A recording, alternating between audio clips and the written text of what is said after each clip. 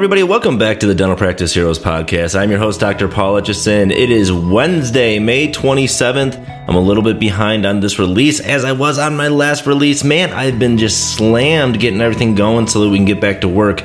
We just started seeing patients again yesterday, at least the doctors did. We don't have the hygienist coming back for another 2 weeks, but it's been interesting. We've got new protocols. We've got new check-in procedures with like the patients texting to check in. We've got them filling out the COVID-19 screening questionnaire. We're taking their temperatures. And I'm really glad that we just brought the doctors back and did not bring the hygienist back, because I think if we would have brought the hygienist back right away, it would have just been too much chaos. So we're dialing in our new systems. We're ramping up the care. We're starting off a little slower than we usually do, but not too much, because what we've pretty much found so far is that we can pretty much keep up on schedule just like we always have. It's just that it takes a little bit longer for the front desk to check people in, and they have a little bit more front end burden. But we're working on distributing that between the front and the back. And just like anything, we set a goal and we figure out what we're going to do, and then we implement it, and then we reconvene and we improve on it. You're never going to figure all this stuff up, from the beginning. So just have faith. We will get back to normal. I'm out here in Illinois, which is, it's getting better. All right. Just stay positive. Everybody stay positive. All right. So I want to talk about something today. I want to talk about self-care. All right.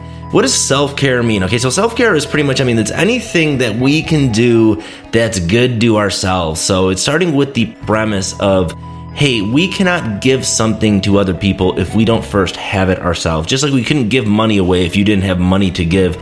You can't give love away. You can't have healthy relationships with people if you don't love yourself, if you don't have a healthy relationship with yourself. And that's what self-care is all about.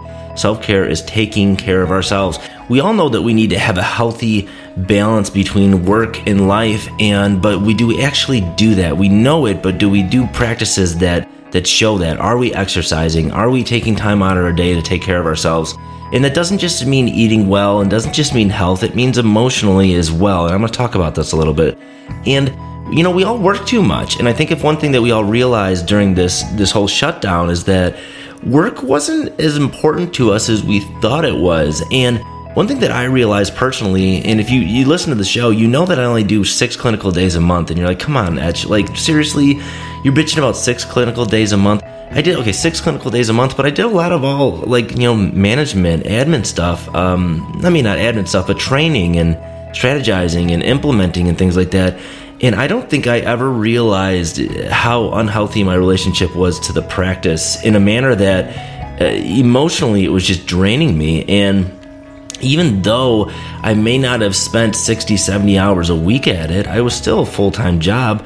And I was putting way too much emotional energy into it. So going forward, now that I'm going back to work, that I'm starting to see patients again, the office is opening, I want to have a little bit more, I wouldn't say distance, but a little bit more healthy relationship with my work. And I'll just give you an example, like something that I would do on my days off. On my admin days Wednesday when I'm at the practice, and then Thursday and Friday is my admin days at home where I can just do whatever. Work on the podcast, work on systems, things like that, training people, talking to my office manager, my leads, etc. One thing I would do is I would wake up whenever the hell I wanted, and I would just roll out of bed in my PJs and go get at it. And what I've noticed is that that's not the greatest way to start your day.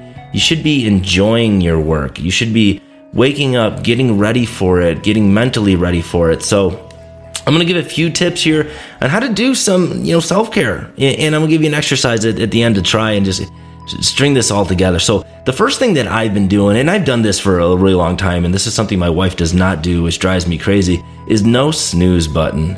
Do not hit the snooze button. If you've got time to hit your snooze button, you may as well just set your alarm later. If you think about it, like the average person sleeps about 6.5 hours a night.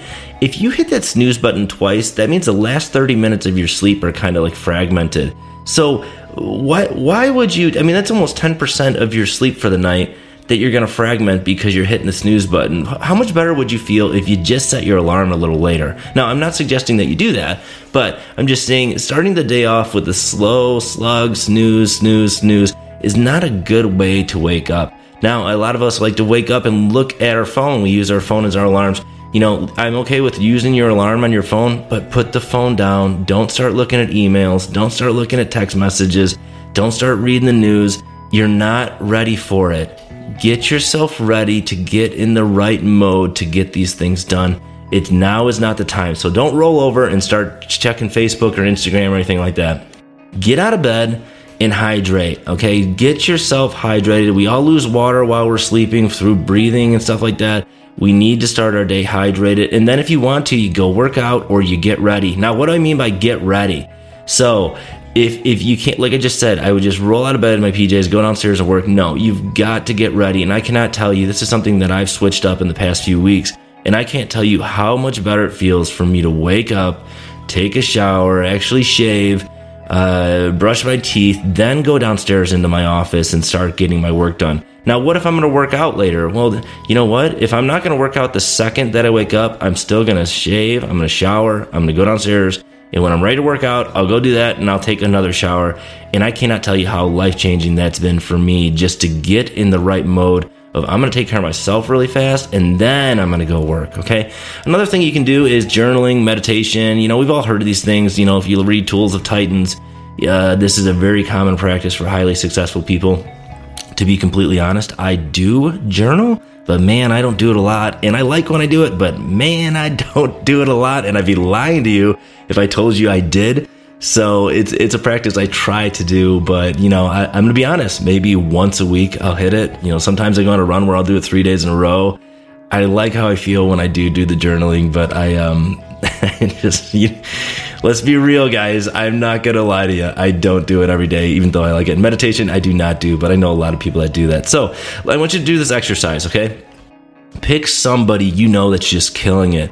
Pick somebody that you want to aspire to be, someone that you respect, somebody that has good relationships in their life, someone that looks like they have a healthy work-life balance, they're successful, they're happy, they've got it all. Oh my gosh, I wish I were them.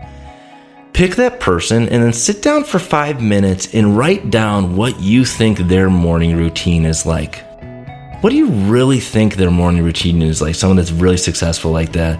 And then you got to look at that and say, maybe I can't really expect to get the results of that person if I'm not putting in the work and I'm not doing what they're doing. Nobody's going to do it for you. If we want those results, we have to do those things. So that means waking up and taking care of ourselves each morning before we do anything, okay? I promise you, if you start taking care of yourself in the morning, you will be more equipped to take care of the other people during your day. All right, everybody have a fantastic week. We got Michael Ling coming on next Monday, and he's going to talk to us about the mindset of a high producer. It's a great episode. We will talk to you then.